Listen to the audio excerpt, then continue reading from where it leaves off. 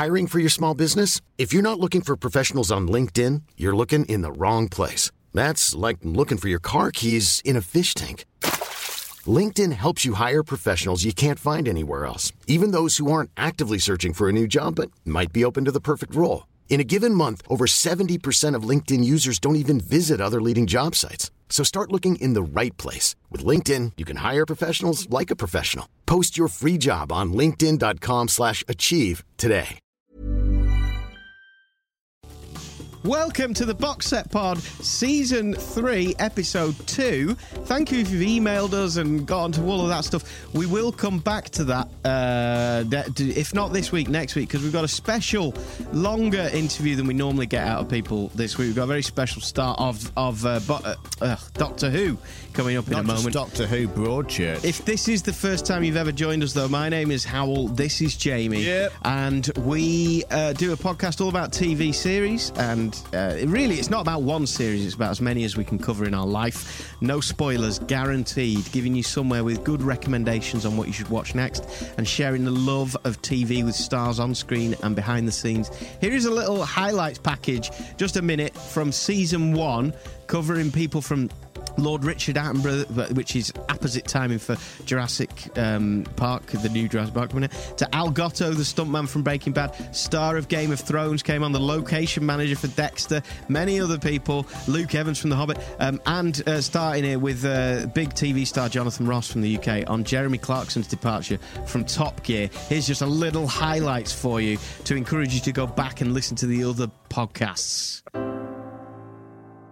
If you had a regular work setup and it's happened to work, you go, guys, come in here now. What's going on? What did you do that for? It's up to you now. Shall I get rid of him? Okay, you want to shake hands? Don't do it again. Get out there, you silly buggers, and carry on. Matt Groening came in with the drawings of Marge with blue hair. We went, wow. Whoa. Who knew? Were you like... And Joey Catton was on my show. It was in an episode with Patrick Stewart. Was he bald back then? He was bald. Is that your impression? Hello, Benedict. And true, Jamie, absolutely true. Yeah, it was Howell, though. That good point was Howell. Why didn't you announce yourself? The episode, well, he's been in his underwear in a few of them, and just walk around in his underwear, or other occasions less.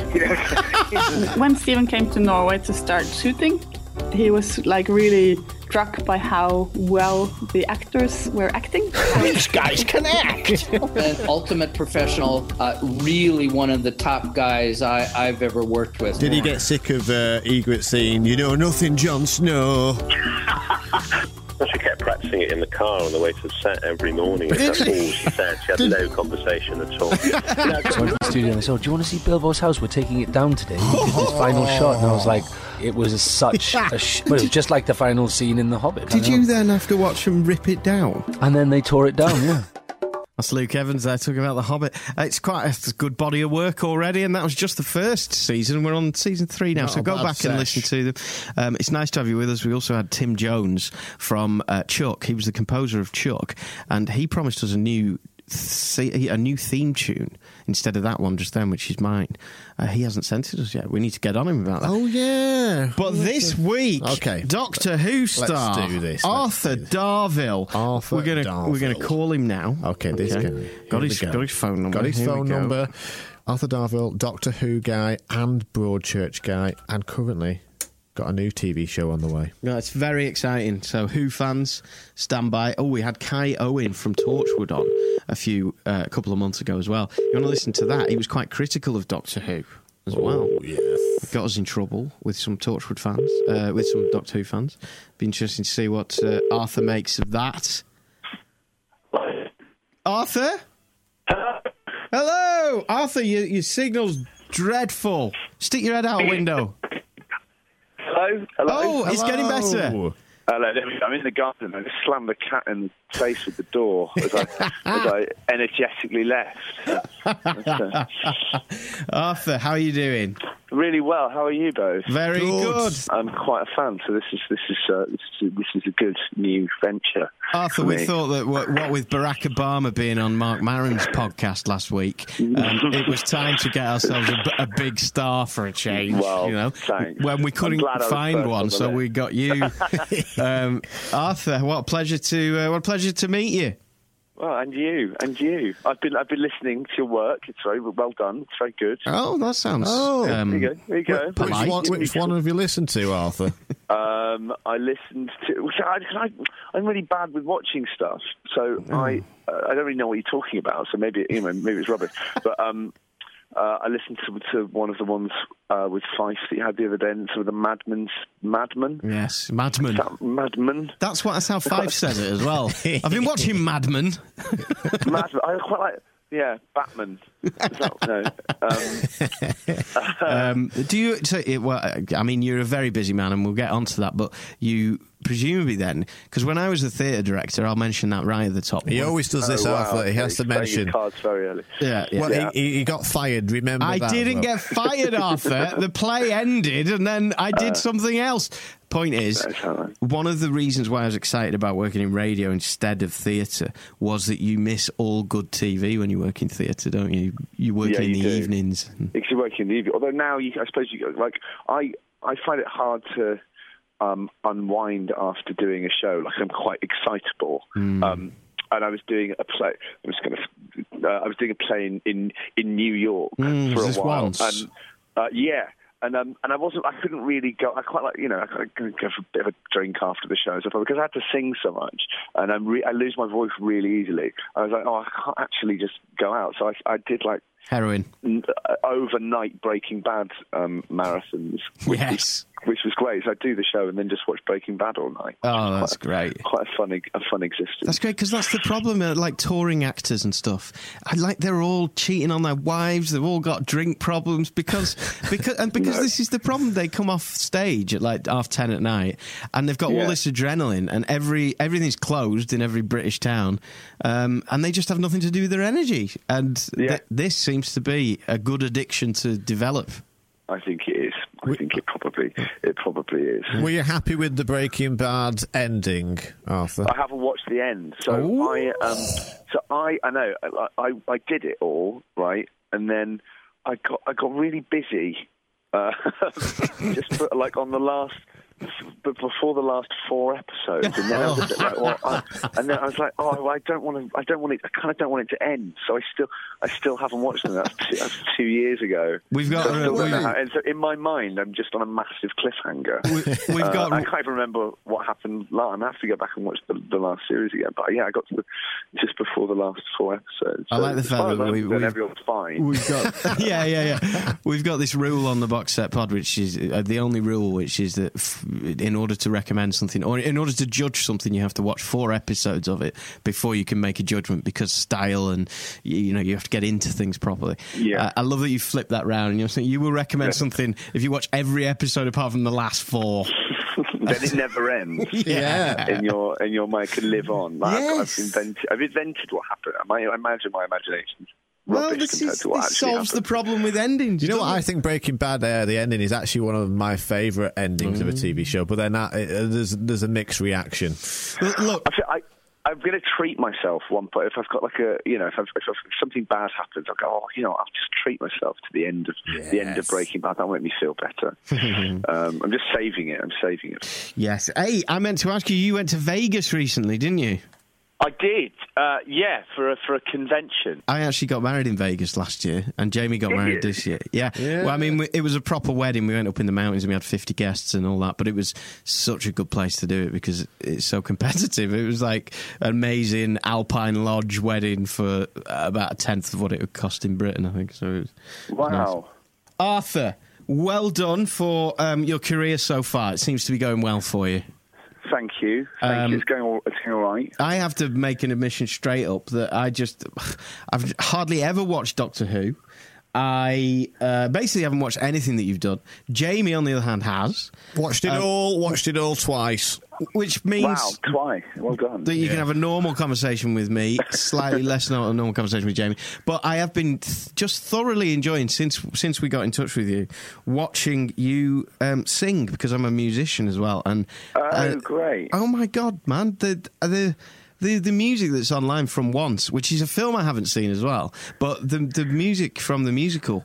I mean, what an amazing indie musical that seems to be. Well, I have a real problem with musicals, especially I don't know.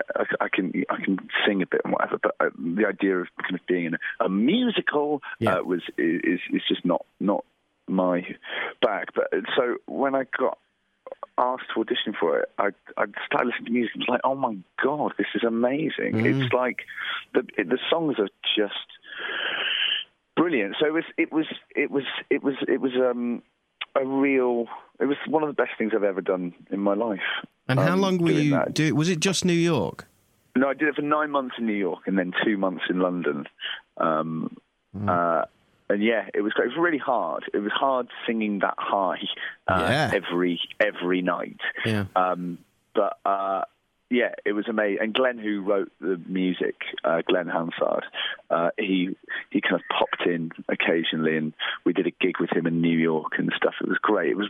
I felt like a rock star for a while. You performed at the Tony Awards as well, didn't you? We did, yeah, at Radio City Music Hall. Wow. There were loads of moments where I just kind of pinched myself and went, "This is my life at the moment." That's a bit bonkers. Yeah. And how old are you, Arthur? I'm 33. I've just turned 33. Oh, well, great. You're younger than me. That feels great. About the same, though. I mean, 34. But, I mean, you were you with your wife when you were doing the musical? Yeah. We did a... It was great. Was it hard? Were you apart, or was she over there? She was in London for a lot of it, and then she came over to New York quite a bit. And we went on holiday a lot to New York really early on in our relationship, and we have a real soft spot for it. So it was really nice to be able to spend some time over there together. It was really hard, long distance to do stuff, but I think I was talking to a guy in a band yesterday, in Everything, who we went to see last night. Great band. I was talking to Alex, who's the guitarist, and they go on tour and stuff, and they've all got partners, and I think you just it's the nature of what you do, and if you but it's hard. I imagine it's easier when you've been with someone for a while. Like I find it in being newly married and stuff. I hate going away from my wife for a week at the moment. I am absolutely positive that in 10 years it'd be like, take me away for a month. Yeah. But it's hard. Because I know. I think we're quite used to be. I think it's always like, I'm going off to Canada for a while in September. Is that to film the Legends of Tomorrow? Legends of Tomorrow. Oh, yes. I still can't say it without doing that voice. Yeah. So it's to do that. So that's going to be hard. But you just kind of deal with it. And I really enjoy a long haul flight. I do. I hate short haul. Yeah, because short haul's terrible. Why would you do it? It's like being pushed into a box. It's awful. I quite like a long haul flight. You get to watch films. What's your favourite airline? I've got to go Virgin Atlantic. In fact, Virgin America is my favourite, but Virgin Atlantic. What's the difference? Like Virgin have always been. They're always really nice. But I think they're trained to be really nice. So I'm quite suspicious about it. Only a British person could be that cynical about niceness, about good customer service. I know, but I love it. But I think what's the end game here? What's the game here? You're trying to make me happy. Yeah. They're being all inventive with the in-flight safety videos now. Well, they've made them funny as well, which after the first, because didn't Vic Reeves do the one on Virgin? Yes, him and Morgana Robinson. Yeah. Which on the first, I'm a big Vic Reeves fan. I think he's brilliant. Yeah. But after 3 viewings, they're back, and then another flight. I mean, I can't stand it.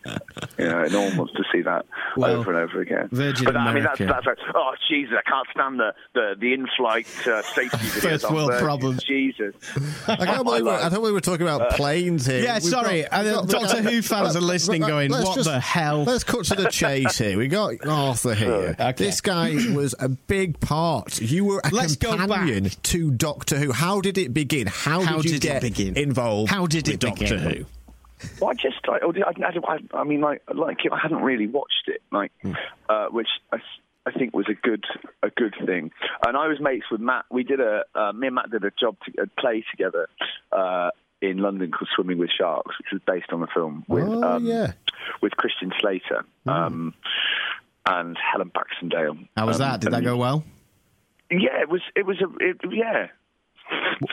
all right. It was Christian Slater a nightmare? Do you know what? No, he wasn't. Yeah. He was a really nice bloke. Yeah. I don't know. I watched Heathers just before. What a film! I know, but just before I started working with him, so I kind of had a bit of a. I didn't really talk to him, and we worked together for quite a long time. I was quite. I don't know. I've got better with this. I used to be quite nervous. So you'd go to the rehearsal room, and you wouldn't do there'd be no chat. There'd be no. It would just be I'll stand in the corner and check my lines, and then. Yeah. There was a lot of that. It was a pretty awkward job. But me and Matt kind of made firm friends on that. And, so what you're saying is Matt got you the job? Matt basically got me the job.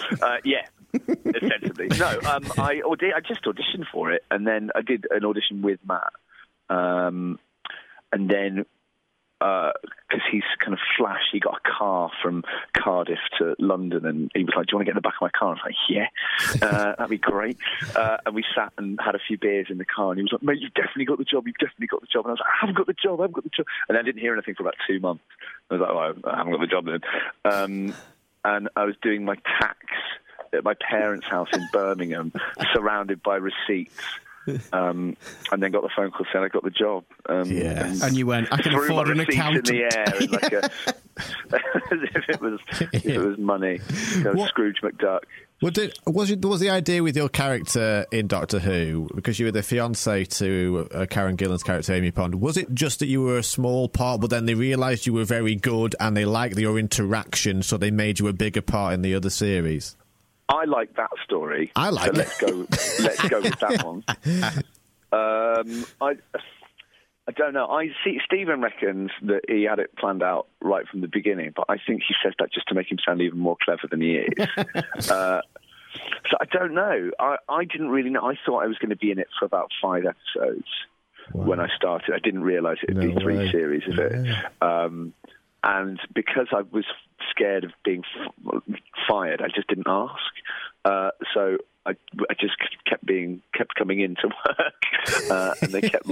I'd get a new script. Obviously, if you haven't seen it, my character died quite a lot, but I always knew when I was coming back to life. Yeah. So I always knew that was happening. There was never. It's nice. That's nice to know. You know what? It's a great way to deal with spoilers, isn't it? If your character just dies a lot. Mum, can you check if those receipts are on the carpet? Yeah, I think I might need them. Yeah. And when you go, because you've been around the world doing the conferences and stuff. Like Vegas, I saw was one of them, my favourite place. When the fans come up to you and talk to you, I hated Vegas. Oh, you're one of those. It's funny. I talk a lot about Vegas with people, and did you fly straight there from Britain? No, we were in Calgary, and then we went and went up to Banff and Lake Louise and walked around mountains. And then you landed in the Dust Bowl. Paradise. And then we landed in a Dust Bowl, and everyone said, it's horrible here. We're trying to. Every person we met on the first day were people that lived in Vegas that didn't want to live in Vegas, and they scared us. So we sat in our hotel room for the first night and just watched documentaries about Vegas. Oh, God. I'm not sure if that's the best way to enjoy Vegas. No, some people have I would say 10% of people have a really bad reaction to Vegas, but anyway, we could talk about that forever, but we won't.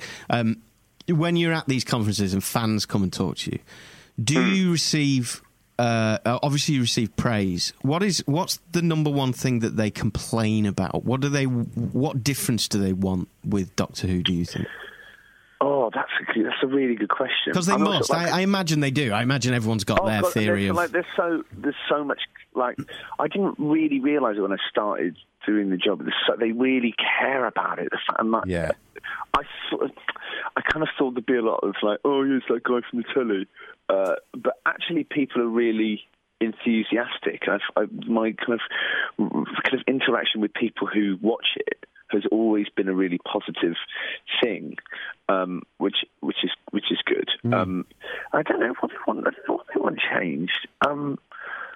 I'll tell you why I asked, because we had Kai Owen on from Torchwood. We were chatting to Kai, and he was quite critical of Doctor Who. He was quite critical of Stephen, and he was kind of saying that he thinks it's a bit too complex and that Stephen was or wasn't writing for the fans enough. I'm not sure which. Probably writing not quite enough for the fans, writing for himself too much. But then I think you have to write for yourself, and then I think obviously the responsibility to. I'm not saying it's perfect, but obviously there's a responsibility to give people what they want. But I think there's more of a responsibility to give people what they don't know they want, or to make people angry, or to start a discussion. And I think what Doctor Who does so well is it's a really positive programme and is about trying to fix the universe rather than destroy it. It's about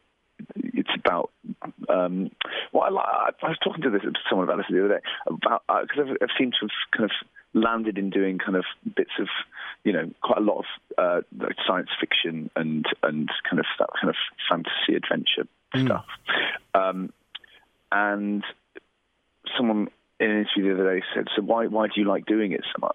And I was like, I've really chosen to just do that genre. But what I like about it and what appeals to me about it is that it shows the kind of extremes of humanity, and it shows people trying to, the stakes are always really high, and it shows you can explore what human beings can achieve, kind of facing kind of quite massive problems, and it's about people coming together. And I don't know, maybe that's me being really kind of I think you bang on, and I smushy about it, but I don't know. I like that. I agree completely. I do a lot of reading about the Second World War and Hitler and stuff, and mainly because it strikes me that how recent it is, and I'm fascinated by people and what people can do, and how the world changed so quickly, how easy it was, really,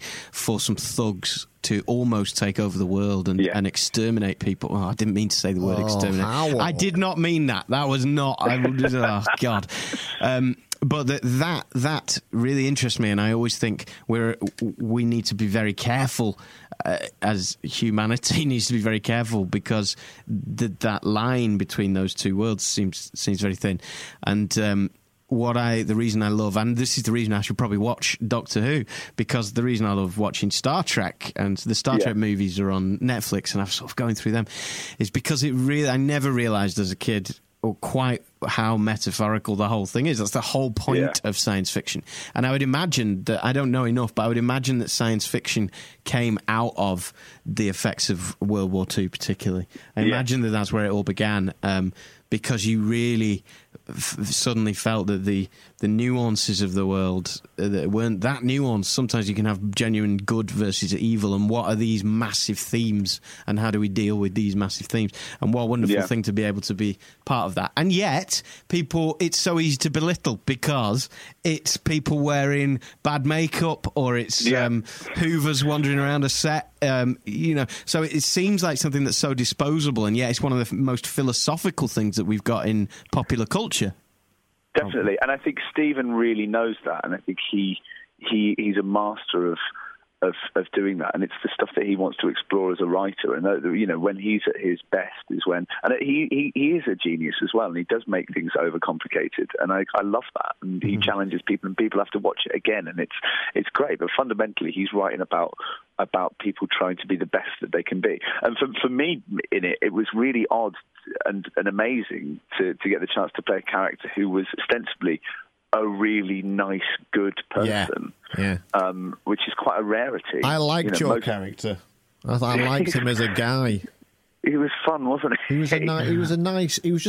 was like me. What I liked about it was that it was like, this is what I'd be like if I ended up with Doctor Who taking me around. He was like an ordinary Joe Bloggs kind of guy who just ends up sort of on this weird journey. That was absolutely. I felt a responsibility to be like an outside eye. Yeah. Especially for the first series, until I got kind of sucked into the world of it. I think to be there to question how people would really question it, not in a kind of TV way, but in a like, what the hell is going on here? This is totally mad. I felt a real responsibility to be that person. And like, you were part of an institute, a British institute. I mean, this is like, I feel like Americans love Doctor Who more Doctor Who is massive in America, and it's like James Bond or something. It's a huge thing. I think that's happened only in the last few years, or maybe I think it's since the kind of advent of things like Netflix and the age of the science fiction convention as well is definitely upon us at the moment.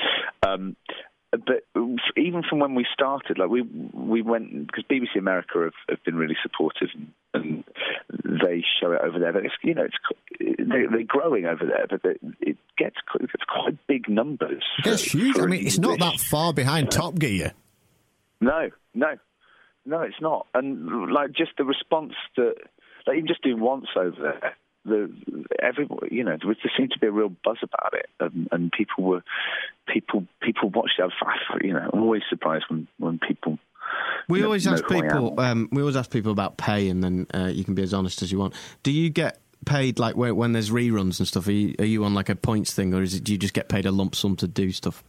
I don't really know how it works. I think you get a check in the post like 2 years later. Yeah, but I think you get some residuals, but it depends on what you. I don't know. Some people do. Some people I do. Like I get for BBC. I don't know how it works now, but you get bits of money here. I call it surprise money. Ooh, like when you get a tax rebate. Yeah, it's not loads, but it's I get a bit. I like getting really small. I mean, obviously, like getting big checks for things. But I like getting really small checks for residual. Like I did a tiny part in a drama, like my first TV job, where I was a policeman who got shot in the face. Nice. In a thing called He Kills Coppers. Nice. And I occasionally get like a check for £1.25. Love it. Interesting fact for you, Sting, he gets paid, he gets $2,000 a day from the royalties just from every breath you take. Yeah. I'll be missing you. That just from every breath you take, and I'll be missing you the Puff Daddy version because they didn't get rights off him. He gets all the money from Puff Daddy, and he gets all the money of his own. $2,000 a day. That is. Wow. That's only part of his obviously other stuff as well. So, what about you, music-wise? Are you have you got aspirations to do albums and stuff? Maybe you and Fife Dangerfield could get together. In fact, we did a bit together a while ago. Yeah. When he did his solo album, I played guitar for him occasionally when he did gigs, which was really fun. Wow. And that I really enjoy. He knows this, but I really enjoyed doing that. He's very talented, isn't he? He's got some talent. We went to school together. Oh right. And you kind of knock around. He was in a band called Senseless Prayer. Nice. I know, isn't that amazing? That's so Fife. But they were brilliant. We used to go and see them and knock around together. I was in a terrible band because I was a few years below Fife at school, and I think we were in like jazz band together for a little bit.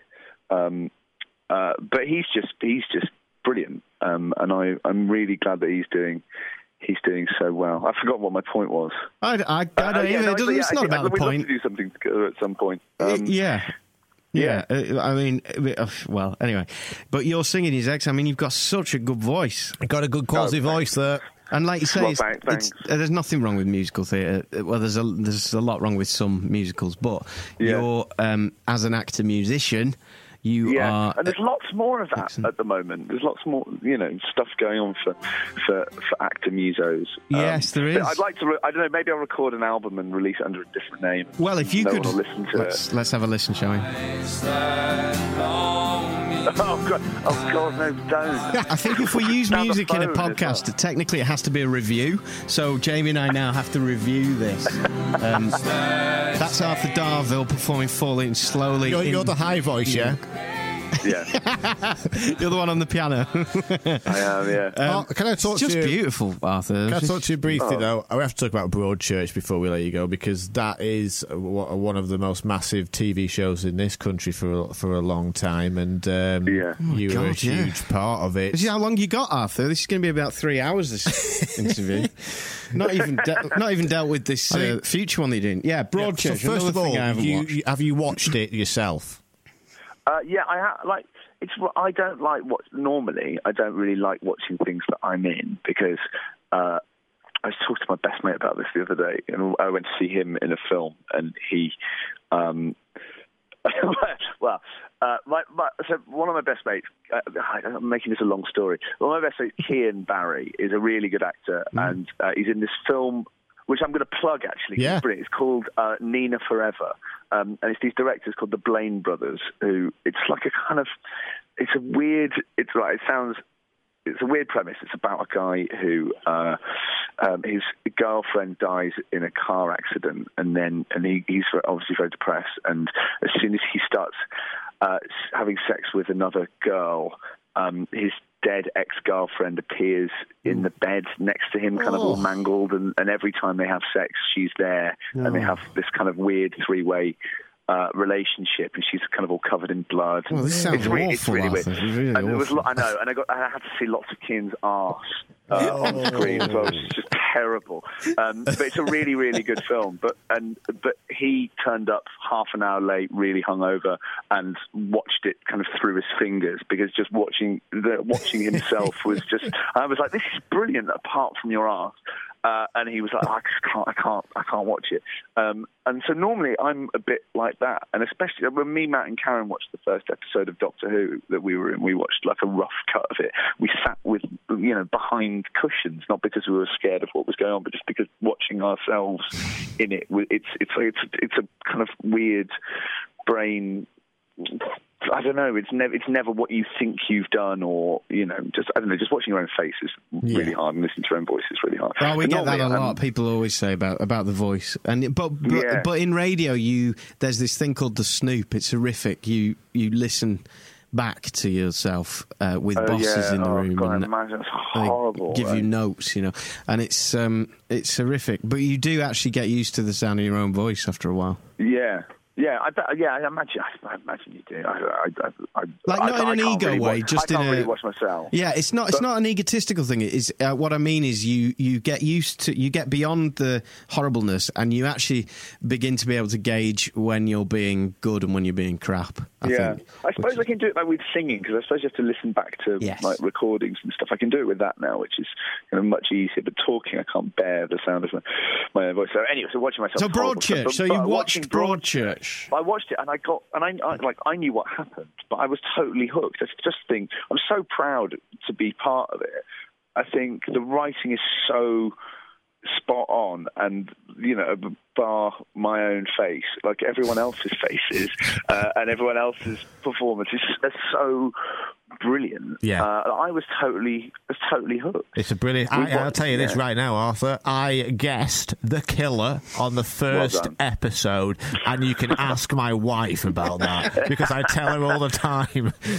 Yeah, it was obviously it was a long shot, but I guess I won't say, we won't give away any spoilers, of course, but Yeah. Wow. That first series especially was amazing. Yeah. There's a bit of backlash, wasn't there, for the second series, which I think was a bit harsh. I think which was inevitable. Yeah. I think we kind of knew that when we were shooting it, and it's a different, thing. The second series, and I think it very, very cleverly and very honestly tells the story after the first series. I think it's a really good piece of work, and it's a really, really good piece of writing. I think it's a lot more of a courtroom-based thing, which is really fascinating, and I enjoyed it. Yeah. Which for us it was hard. That was quite hard to film because there was a lot of us, all of us, just sitting in a courtroom. Watching. I had food poisoning one day, which was horrible. So you had the squits, and my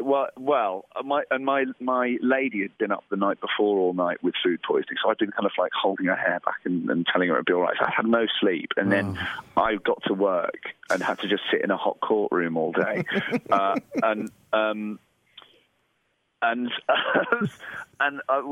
it was because they do a thing where. You don't really rehearse. They shoot the rehearsal, so they kind of get everyone's reactions straight. So my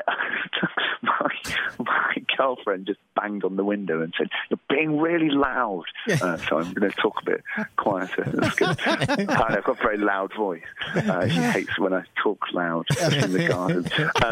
Sorry. That's nice. It's not that loud. She's just embarrassed about the idea that the neighbours hear you talking about. I know she is. She's living with me. It's very loud. Anyway, so I got in and it was really hot, and I didn't know how long this. It was straight after lunch, and all I could manage to get down with. This is a horrible story. All I managed to get down with was mushroom soup at lunchtime, and I had a bit of a nap, and I thought, I'll get through the rest of the day. It's just sitting there, and I have to say it. I just have to sit there. And I was sitting next to Jodie Whittaker, and I said to her before this story started, I'm not feeling very good. And she was like, you'll be fine. And they call action, and Charlotte Lampling's talking and being brilliant. And I was right in the corner of the public gallery and had to get out. I would have had to walk past everyone. As soon as they said action, I was like, oh no. I'm going to go. I'm going to go. It's going to go. And it started coming up, and I was like, my eyes started watering, I started shaking. I was like, oh God.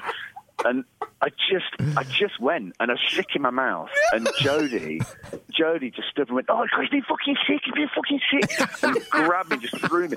And I just, when you like my cheeks were puffed, I was like a puff of fish. I managed to get past everyone, and then stood in the middle of shot and just threw up all over the court. They should have left that in the show. I know, I don't know why it's not in there. It was brilliant, and then just stood there, just stinking of sick, with everyone looking at me, and I just kind of went, "Oh God, I'm so sorry." You stood in the middle and vommed on camera. Terrible. On camera, and then Thunderbirds out of there, because I was just like so. It was awful. It was awful. Arthur, I've got to get something straight. Okay, did they shout "cut" after you were sick? Yeah, I think it's. I haven't seen it, but I think it's on camera. Because I really want to get. I'm trying to instate the BAFTA for the best performance in the back of shot. Yeah. I do a lot of shows where you just, you're kind of mumbling, and I reckon that one would win if it got into. I'm going to watch the whole of both series of Broadchurch now, purely because I want to see you at the back of one of those shots, holding back the vom, and there must be one. I wish they did have that, and just did the classic Broadchurch slow-mo dramatic moment with you in the middle, just hurling in the corner. Arthur, you've got to. Have you watched that back? Has anyone shown you the outtake? No one's shown it to me. No, you've got to ask. Maybe they're a bit, but it's got to be somewhere, because the cameras were definitely rolling. So, Arthur, you've got to ask, right? And if you get it, you've got to let us know, and we'll do a special on it. Let me ask you this, Arthur, about Broadchurch. Let me ask you this, right? Yeah. David Tennant, he got the same role that he played in Broadchurch in the American version, Grace Point. He went for the audition and got the part as the American version. Did you consider going for the American version as well? No, I didn't go up for the American version. No, I didn't. My manager, when it when it came out that they were doing one, my manager said, "Oh, if it comes up, do you want to go up for it?" I was like, "No, I don't know, not really. I don't know." Good choice, Alan. Well, it got cancelled. But I think it's a really good move from David, though. Like, I think to get him on, and he's obviously doing really well in America now. So I think it was a good move. Yeah, I agree. But I think for secondary characters, it's a funny thing. I haven't watched it. I haven't watched it, so I don't know. I don't know. I think but like James, who directed the American one as well. So it was,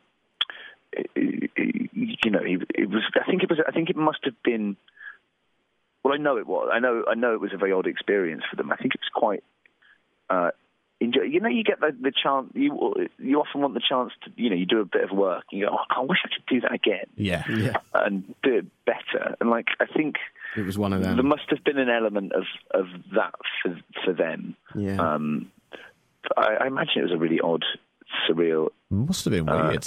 I think you're being very polite, but I'm reading between the lines that it wasn't a particularly fantastic experience for them. I don't know. I think they had a lot of fun doing it. I think, but it just wasn't up to the quality. Perhaps the fastidiousness, the quality of the. I think it's hard to adapt something, and especially when it doesn't really necessarily need adapting. They could. This is it. I don't see the. I mean, I don't want to insult anyone by saying it. I'm trying to be very diplomatic here, but I don't understand why they did it. Yeah, because it was quite big over, and I don't think that's me being bitter. I genuinely don't understand why they'd want to remake it. Yeah, unless you're going to do something a bit different with it. Yeah, there's a long history of idiotic decisions when it comes to Over the Atlantic, because it's like we're taking things over the Atlantic. You join a list of guests now on this podcast, including Lord Richard Attenborough, the late great Lord Richard Attenborough. Now, his brother, obviously David Attenborough, I was reading his book about his life, and when they first took his nature documentaries over the Atlantic, they wanted to get rid of his voice. They said that the Americans wouldn't understand his voice. He really stood firm. He didn't really have the power to do it, but he stood really firm on it and said under no circumstances. And I was thinking about that just before when we were talking about residuals and stuff, because he was very canny with all of that stuff early on. Yeah. And thank God he did, because his, America, they didn't have a problem with his voice. No, he's the voice of nature. Yes. I can't look at nature without hearing his voice. No, exactly. Yes. Lastly, about Broadchurch, is there going to be a season 3 of Broadchurch? Can I just ask? Well, yeah, there is. I don't know because everyone's really busy, and I don't know what the plan is for. I don't even know if I'm in it, but I'd obviously, if I was around and they wanted me to do it, I'd jump at the chance. I'd work with Chris Chibnall on anything.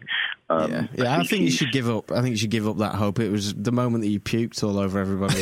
Yeah, I know. They're like, oh no, we can't trust him. Not him. If he's going to be spewing McGee over the whole. So Canada. It stank of mushroom soup for the rest of the day. Apparently, I went home. They must have hated you. I bet they had to hose the set down. You've just been doing something. What's the thing that you've just been doing? Legends of Tomorrow. Is that Legends of Tomorrow? Yeah. So I haven't started shooting it yet. You haven't? We shot a trailer for it. Right. And which is exciting. And I start shooting. I don't even know when I start shooting. I think I'm waiting for that call. And is that Vancouver or? Yeah. Yeah, because you're joining another list, the X-Files, amongst other things. That Canada's. I think Vancouver's the place because you can get a bit of you can get the snow, the sunshine. Yeah, you can get every weather, and everyone's really suspiciously nice. Yeah. Yeah. And this series, Legends of Tomorrow, it's DC Comics kind of trying to take on the TV show, the Marvel TV universe now, isn't it? With their own sort of world of, and they've already got shows like Flash and The Arrow, which are very successful, and they're going to be part of this world, I imagine, of Legends of Tomorrow. Yeah. Yeah, they are. But the guys who are the producers, Mark and Andrew and Greg, are so. It's a bit like talking to Stephen about stuff. They're so knowledgeable and enthusiastic about the comics and about the world, but also want to do their own thing. And I think they've. I think they've worked through a few. I think, and now those shows are really good. I haven't really watched much of Arrow yet, but the Flash certainly is really good. I think the writing in it's good, and I think it's only getting better. And they called me up and kind of told me the premise of this thing, which I'm not really allowed to talk about because it's all secret, but it sounds great. Like, it's a really exciting. I'm really excited to be part of it and to be part of a kind of. I like DC Comics because they seem to be kind of more of the underdog, and they've got all these superheroes that are they haven't quite worked themselves out yet. They're not like just. Obviously they've got Superman and Batman who are great, but they've got these other people who are still kind of working out what their things are. I know I quite like them. I quite like them as a universe. I've only just kind of started delving into and reading the comics, but it's quite good. I get to sit at home and just read comics and call it work. That's mighty.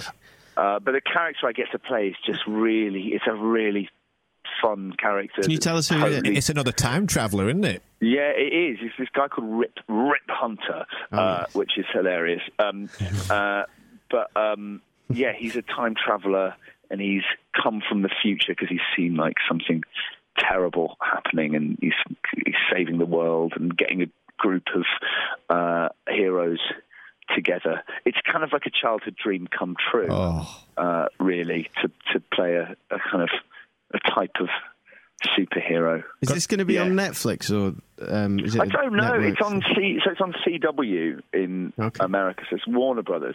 I don't know how it works. I don't know. Yeah. We'll see. I've got a little tip for you with your character, though, Rip Turner. Why don't you, every time he travels in time, when he arrives somewhere, he hurls? That's a really good idea. Mushroom soup. Everyone just goes, can you smell mushroom soup? He can hide it really well. Right, listen, Arthur, we've held you for long enough. What... one thing. I want you to tell us one thing on here, right, that you have never said at a conference, you've never said in an interview, something about Doctor Who and or Broadchurch, right? Something that happened. Let's see if we can get the juices flowing. Something that somebody once did backstage. Maybe Matt Smith just did a fart just before a really famous shot. Think of a really famous moment. I like to turn it around. I'm always aware that there are, because we cover all different TV series, there's always going to be fans listening to this who want to ask you so much more than we could even think of asking you. So, give me an answer that a fan would really love to a question that I haven't asked. Do our job for us now. I think that's the worst question I've ever been asked. I think you find it wasn't a question. It's not a question. Just going to make some mushroom soup. You've never said to anyone else. I think I'm pretty. I think, I quite like talking, so I think I've told most of the... and I've got a terrible memory, and I only remember things by talking about them or photographs. I can't remember what happened. Did anyone ever do a nasty Trump in the TARDIS? Always. It was really stat. We all just threw up everywhere and threw it at each other and then acted, and everyone was farting all the time. What would be the first drink that you bought Matt Smith if you went to the pub after filming? What's his choice of drink? A pint of lager. I know it's really exotic. So it was going to be a pina colada or something. Oh God! I saw Matt the other day. We went to see the Strokes, but we saw each other across the field and waved at each other. That's not really a story. That's a great story. That's the information I was looking for. Waved at each other across a field. Yeah. Beat that Comic-Con. You don't get that information there. We went, I'm going to, just because it was one of the best days of my life, we went and did a Comic-Con. I'm just taking up I'm taking the whole podcast. No, you are. It's fine. That's the point. We went to do a convention in Toronto. And I got there, and Matt was like, I met Arcade Fire's manager last night, and they've invited us on stage tonight if you want to. And I'm a massive Arcade Fire fan, and as is he. So we went and watched at the side of the stage, and then in their encore, they dressed us up in these big heads, like paper mache heads and sparkly suits, and we got to go and dance on stage. And it was amazing. And someone videoed it on YouTube, and sometimes if I'm feeling a bit down, I just YouTube it and watch myself dancing on stage with Arcade Fire and go, that definitely happened. You can't see my face or anything. You can't tell it's me or him, but we're having a really good time. Have you ever tweeted that? I think I might have. So I think people know that. Well, let's say you haven't. And when you tweet about this box set, I want you to put a link to this and a link to that in the same thing. Okay? I'll do I'll find the video. Great. Arthur, thank you so much. What a pleasure. Thank you. Total pleasure. Why don't you come on again, right, when you're in Canada, because you're going to have hours of boredom and stuff. I will. We'll find a time when you're on FaceTime, when you're on Wi-Fi, right, and we will get you on in top quality, better quality than now you're in Britain. We'll get you on and you can give us like a live on-set experience. Oh, I'd love to do that. Would you? I'll give you... Yeah, definitely. It's a date. Let's do it. And try and grab the ex-Superman, Brandon Routh. Ralph. Oh, Ralph. Yeah. Who is in Chuck? Yeah. Howell loves Chuck. With my mate Zach. Oh, what? Are you friends with Zach? Hold on a minute. Yeah. Hold on. Are you friends with Zach? Right, the podcast has just begun. Yeah. Right, we'll just cut everything else. No. Let's start the podcast now. Welcome to the podcast, Arthur Darvill, friend of Zachary Levi. How the hell do you know Zach? Well, we did... Of course you do his conferences. Yeah, so we did his thing at Comic-Con in San Diego, and then when I was doing Once in New York, he was also doing a play in New York, and we just hung out. Wow. And I went to games. He invited. So I landed in Los Angeles last year for a weekend, and he phoned me and went, "Dude, I got games night at my house. I got games night." So I was like, "Oh, games night. Oh, I don't know. I'm a bit tired. I won't bother." And then I was like, no, I should go. And I thought it'd just be like, oh, everyone's kind of playing Monopoly and, and whatever. There were like 50 people running around his house playing like running charades. And then we played Mafia, and it was like proper how American games night in some kind of like American Pie movie, but without not like American, but in some kind of teen American movie would be like. It was great. Has he got more energy than you and Matt Smith? Where would you place the three of you in energy scales? Because surely Matt Smith's at the top. I once went bowling with Zach, and I watched him absolutely hammered lob a bowling ball from the seat of the bowling alley like a shot put over his shoulder and get a strike. No. Oh, come on. And have you watched Tangled? Yeah, I have. Yeah. I couldn't believe it when I was watching Chuck. I was on like the second series of Chuck, and then I put the two together, and I love that. I mean, I think the music in that is just brilliant. It's one of the best underrated Disney films. He's really funny. I think he's such a good actor. He's so funny. When my sister met him, she was so. Totally in love with him because he was the voice in Tangled. Yeah. I love that as a thing. Yeah. What a guy. That's great. What a guy. You've got a number of people to get on our pods when you're over there. So who do you think you can you get Zachary Levi down the phone? Or do you I'm not your booking agent. Yes, you are now. I don't think you understand. Okay. You've been a guest now. That instantly makes you our booking agent. We always try and get something out of a guest. Yes, yeah, no worries. I'll get everyone, the whole of Canada. Yes. Honestly, if we could get Zachary Levi, I might try and get you a real Canadian Mountie. No, that'd be good. All right, I'll take that, and we can talk about Due South. Yeah. All right, good. Do you know what Due South is? You don't, do? No. All right, okay. That was a good show. I just said yes to be polite. It was a BBC One show in the 90s about a bounty. You will remember the opening credits. A Mountie, sorry, not a bounty. A Mountie with a bounty bar. Terrible promo about a Mountie with a white wolf dog that ran around with him. That sounds awful. Oh, it was better than you'd think. Great. I mean, Howell's made it sound awful, but it had its moments. It's great. I'll give it that. BBC One. Anyway, we got put a man on a horse. He's got a dog. Where's Red?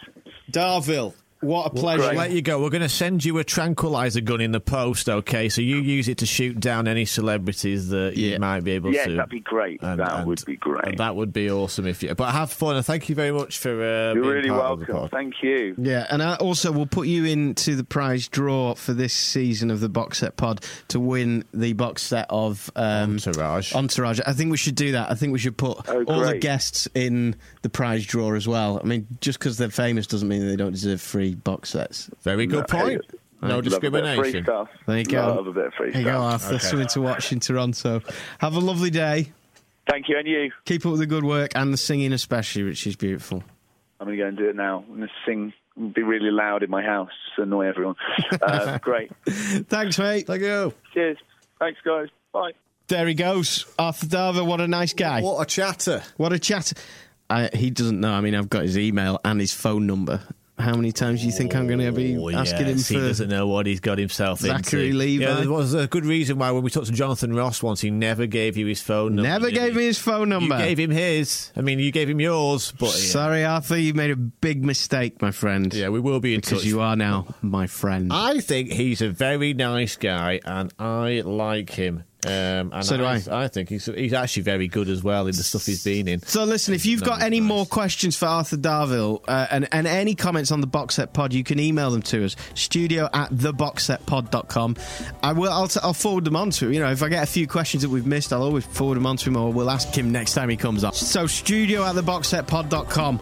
Get him in, pop us an email, and we always read every email. studio@theboxsetpod.com. See you next week on the Box Set Pod. Hi, I'm Daniel, founder of Pretty Litter. Did you know cats tend to hide symptoms of sickness and pain? I learned this the hard way after losing my cat, Gingy. So I created Pretty Litter, a health monitoring litter that helps detect early signs of illness by changing colors, saving you money and potentially your cat's life. Pretty Litter is veterinarian developed, and it's the easiest way to keep tabs on your fur baby's health right at home. Go to prettylitter.com and use code ACAST for 20% off your first order and a free cat toy. Terms and conditions apply. See site for details.